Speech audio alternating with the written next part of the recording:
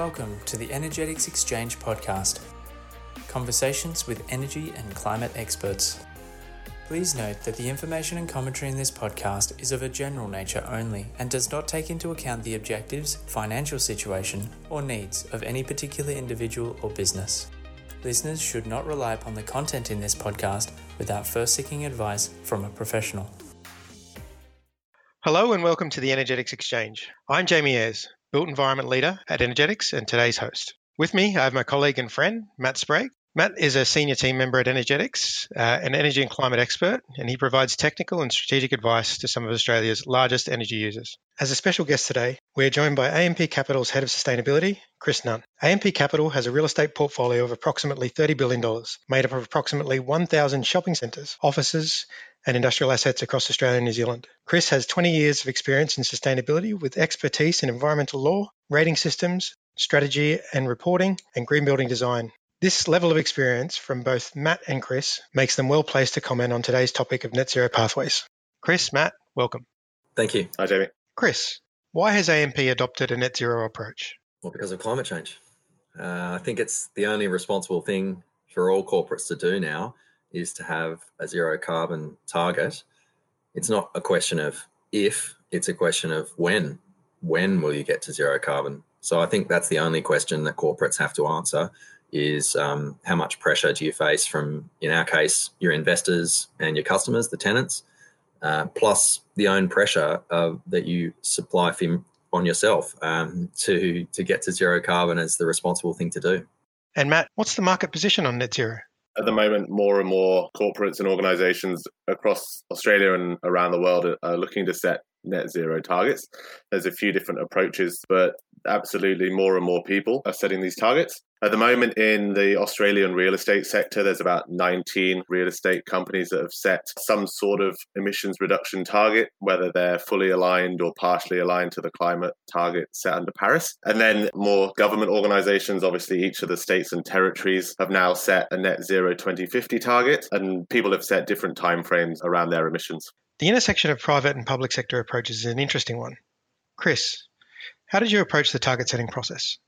I think a big part of getting our internal and external stakeholders comfortable with the zero carbon by 2030 target is explaining how much of it is business as usual and us having an overrider to our 2030 zero carbon target that we will strive to achieve that at a cost neutral position relative to current electricity outgoings.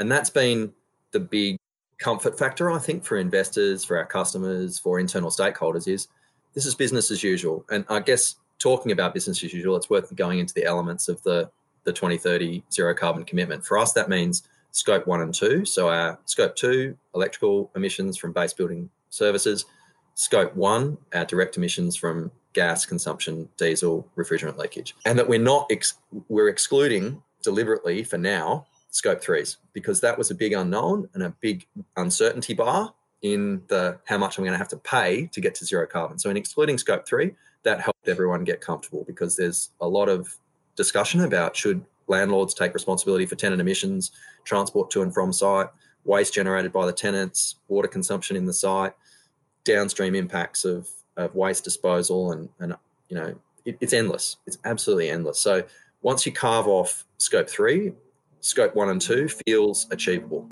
Then it was about, 100% renewable electricity has to be the foundation of our zero carbon strategy. So 100% renewables by 2030 is a big pillar of the zero carbon strategy. Of course, an ongoing commitment to energy efficiency. So we've set the target for all offices to be 5.5 star NABERS base building energy ratings and all shopping centres to be 5-star NABERS rated by 2030. So we've set a trajectory of improvement across the area weighted portfolio averages for efficiency, but that's ongoing, right? That probably will take 10 years to get there, but that's not going to stop us doing the renewables piece. New developments obviously have to come in at a very high level. So 5.5 star minimum NABERS for offices and 5-star for shopping centres from 2020. So anything new from now must be at that highest level that we expect it to be in the end game of 2030. That's a really interesting point. With scope 2 emissions making up the bulk of the challenge for the built environment, How did you go about prioritising action on renewables and efficiency? Yeah, I think I'd preface that with saying how important it was for us to analyse our own emissions profile when setting those targets. Before we set all our detailed targets, we established what the biggest elements of the AMP Capital owned real estate were.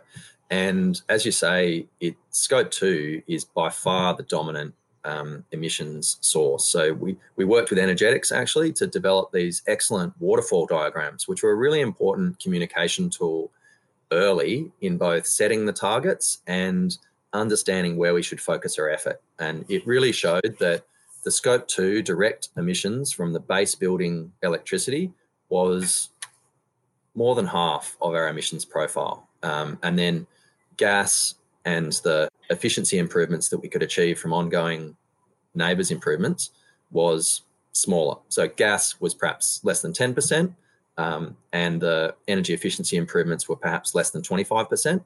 But the large bulk of it was these Scope 2s, and that was the real opportunity, and that directed our attention to procurement of electricity, 100% renewable electricity, largely through PPAs as the primary focus of our zero carbon strategy in the short term. Of course, the neighbours work is ongoing, and of course, so is research around the best way to do offsets and Scope 3s and tenant engagement. But it really did focus our effort, these waterfall diagrams, on Scope 2s, our direct electricity-related emissions being the obvious place to start. And I think that was a bit of a departure from a lot of sustainability thinking has been informed by great work, but back in like 2007 with the McKinsey's marginal abatement cost curves that said energy efficiency in buildings, commercial buildings, is the most cost-effective climate change mitigation opportunity.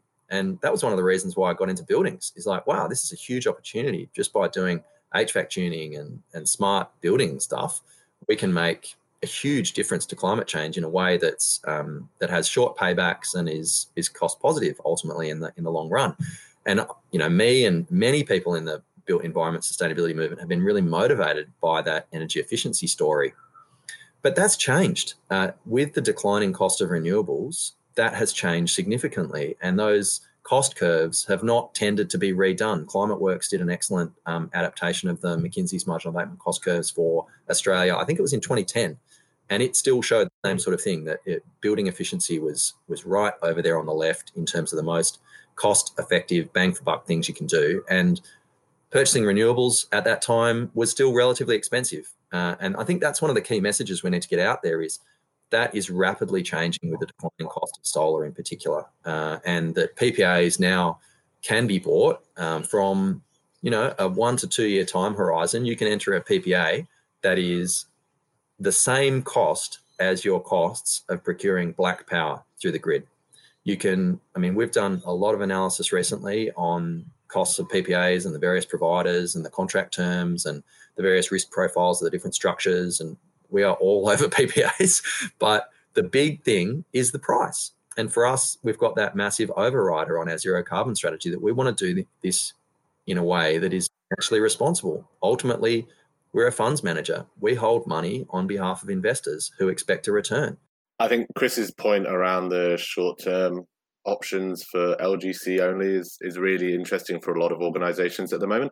People are potentially hesitant around signing 7 to 12-year electricity contracts with a renewable project, just bearing in mind they don't know what the market's going to do in 12 years' time. So they might be at a loss at that point in future, even though it's a great deal now. So people are starting to look at alternative renewable procurement methodologies, including short-term LGC procurement based on an annual consumption volume, or looking at LGC-only offtake agreements for 3 to 7 years of LGCs only from a renewable project. So there's different alternatives, there's different options for corporates out there now, and understanding which option suits you, your investors and your stakeholders is really key to making those pretty big decisions, really. And we're seeing LGC prices coming down significantly over the last 2 years from a high of about $80 or $90 a certificate. They're now around about the $30 mark. And in the next couple of years, we're seeing them, closer to the $10 mark. So that is opening up lots of other options and avenues for people to procure electricity, as Chris said, close to BAU, potentially a minor uplift, but potentially cost neutral or even cost positive. Cost neutral or cost positive abatement represents a real win-win. So moving on, Chris, how are AMP abating residual emissions associated with gas consumption and other non-renewable sources? Well, I think the first thing I'd say is that it's probably a small component. And when we did those waterfall diagrams with Energetics back in 2017, we were all surprised, I think, how small the scope ones were, because you expect there to be more gas. And for most of our assets, we do have geographic diversification. There are quite a lot of Melbourne assets who use typically more gas for heating. And yet, the scope ones were typically about 10% of our total emissions profile across the portfolio. So I think that's the first thing to say is you'd be surprised how small they are. And then when you actually go out and price what it costs to get offsets for that amount, it's cheap. And so that's reassuring, and that's a source of comfort. And then you turn to, well, what is a responsible offsetting strategy for those residual scope 1 emissions? And the negative perception around offsets have been that it's been seen as a cheap way of buying your way out of a problem. And I think there's a need for corporates doing voluntary zero carbon commitments to counter that through their choice of offsets. So cheap international offsets now have a relatively poor reputation in Australia. You can still buy international offsets at the sort of $3, $4, $5 a tonne mark, and historically it was lower. It was $1 to $2 a tonne. But now I think the responsible way to get to zero carbon for an Australian real estate company is scope 2 domestic renewables through a PPA, and then scope 1s domestic nature-based offsets, because we want to really reserve the electricity-related emissions, the renewables emissions reductions, evidence through RECs and other electricity-related carbon credits for scope 2s for electricity. You should be using zero carbon electricity to offset your scope 2 electrical demand. And then for scope 1s, where it's direct emissions from gas and diesel and refrigerants, then you can turn to other options. You don't want to eat up the renewables capacity in the grid or in the carbon market for, other people will need those renewables. Across the economy, we'll need those RECs for everyone's electrical. And there's only so much renewable energy so far. We can incentivize more investment, but so reserve the renewables credits for scope 2s and then look at domestic nature-based for scope 1s. And, we've got an interesting approach to that in that we're sourcing pricing on domestic nature-based credits. And that tends to be, I think, today in the $20 to $25 a tonne mark. But the outlook, I think, is that it'll be a bit higher, perhaps 25 to 30 in the near term, and then 30 plus in the longer term dollars a tonne for domestic nature-based offset. So it's substantially more expensive than the sort of average $5 a tonne that you can get from other sources. And yet it's the right thing to do because of all the additionality. We're also facing a biodiversity crisis, and leveraging some of your scope 1 costs for biodiversity preservation at the same time as you're getting a carbon benefit is really a big part of our strategy, because biodiversity is one of our other pillars of our 2030 sustainability strategy. We've made a commitment to buy a conservation reserve that is the equivalent in area to our entire real estate footprint. 4 million square metres or 400 hectares is our current real estate footprint, and we want to directly own and manage a high-value conservation reserve that can compensate for the historical impacts of our footprint. And that's a biodiversity-led initiative. But through that, we can also potentially self-generate a reasonable amount of carbon credits that we hope to use for our scope 1 offsetting strategy. So that's how we'd like to see it going in the long term, is that corporates are using their scope 1 liability to do other great things. And so they focus on the additionality that those domestic offsets can bring, whether that's preserving Aboriginal culture by using savanna birding credits in the Northern Territory, or land restoration in northern New South Wales, where land clearing is absolutely rampant, or agricultural degradation through historical farming practices has left areas affected by salt and, really not arable anymore. Well, we can use our carbon credits responsibly in Australia to get these great outcomes. And I think that's what we'd like to achieve as well. Your point about additionality there, Chris, is absolutely key. Having an offset strategy that identifies sources of offsets which have a fully auditable trail, and then having a clear retirement of those offsets into a registry is key to ensure that stakeholders and investors can see where they've gone and how they're retired, so that they're not double counted or used twice or unsold is important to ensure and safeguard organizations' reputational risks.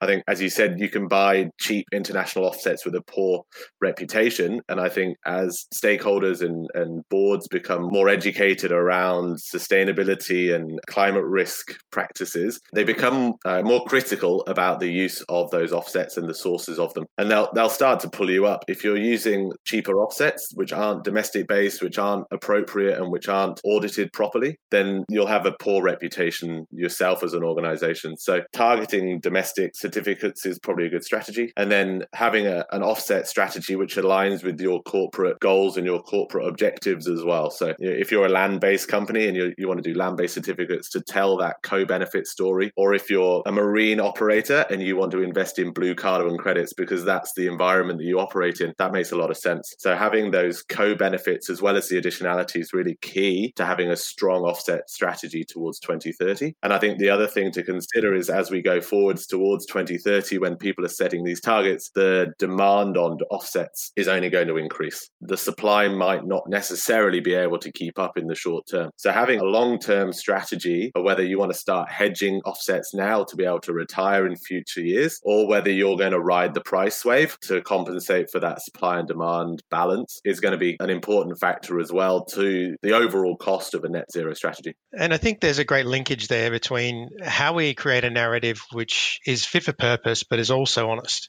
Chris, how has AMP Capital Real Estate communicated its net zero commitment, and how has it been received? We use it in both ways. I think internally, staff are really motivated by the biodiversity piece, and they really like that.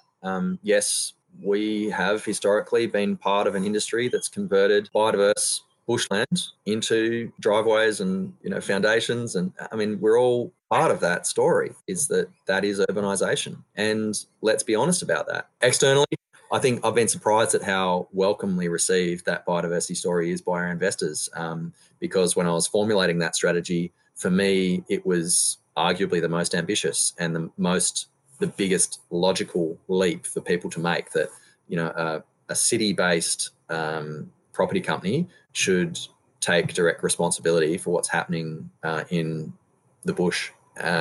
Well, people do respond to that. People are aware of the biodiversity crisis and the land clearing crisis in Australia. So I've been pleasantly surprised at how welcomely received that initiative has been among our investor community. So the net zero journey is an evolving one. What's next for AMP Capital Real Estate on energy and emissions? Well, in our targets, we've set 2040 as the date to have fully offset relevant Scope 3s. So that's the latest by which we hope to have done it.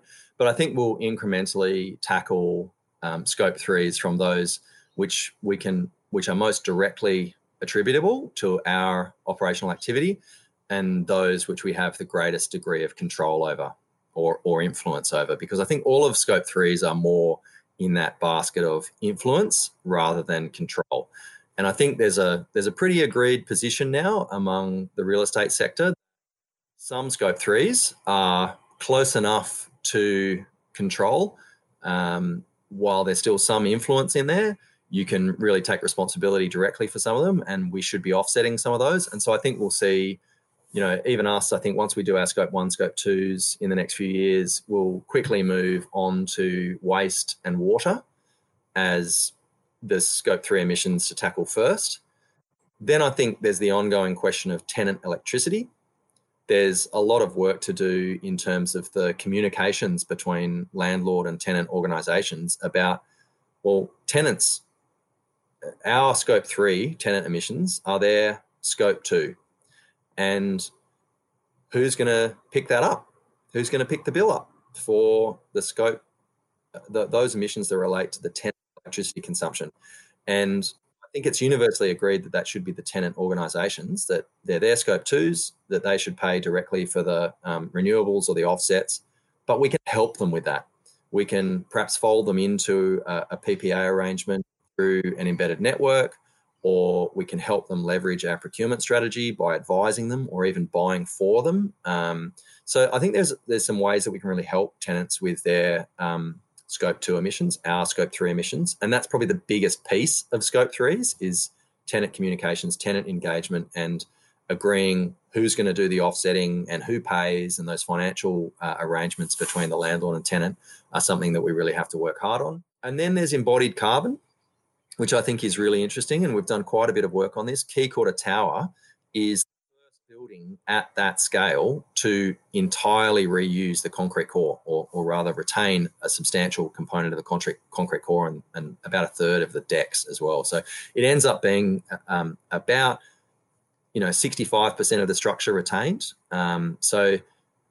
to 85%, depending on how you calculate it. So it's actually a pretty big embodied carbon saving, and we've calculated that the embodied carbon saved by retaining the concrete core and decks in Quay Quarter Tower is equivalent to more than 2 years of operational emissions, and that's great. There is a substantial carbon saving through the retention of some of the concrete elements, but I think in the Australian property industry, we are yet to tackle cement substitutes. There's definitely things we can do around steel. Recycled content in steel is not yet ubiquitous in the Australian construction industry, and I think the circular economy movement, where we're starting to see those life cycle analyses and, well, what are we going to do with the outputs from recycling centres? Well, we need to be turning that back into useful, domestically made construction materials that we can then use in our buildings. And I think that's another important part of the Scope 3 emissions, is the circular economy dimension to incorporating more recycled content in building materials is something that we as an industry have not done well, and we should be honest about that, and we need a lot of focus on that. And I think building that embodied carbon scope into procurement strategies and procurement documentation when you're selecting suppliers or builders or building materials or whatever it is, having that as part of your assessment criteria up front, and whether you use a shadow carbon price or whether you use alternative scoring criteria to start challenging your supply chain and influencing material selections of new builds or renovations, I think can also aid in that influence that you mentioned, Chris, around embodied carbon for purchased goods and services or construction materials. Thanks, Chris. Thanks, Matt. I think this has been a great story of the net zero journey, which I guess starts with some deep analysis. Then it really moves on to responsible messaging to bring people along on that journey. I think, Chris, you really expressed that it's important that you speak in the language of those you're speaking to, whether that be investors or to the public or to people within the industry. And then that view of leadership, getting your own house in order first and then bringing in clients, tenants, and so on. And that's how the world works. That's how we create a greater impact more broadly. To everyone listening, if you have any feedback or questions, please email us at info@energetics.com.au. We look forward to you joining us again next week. Energetics Exchange Podcast. Conversations with energy and climate experts.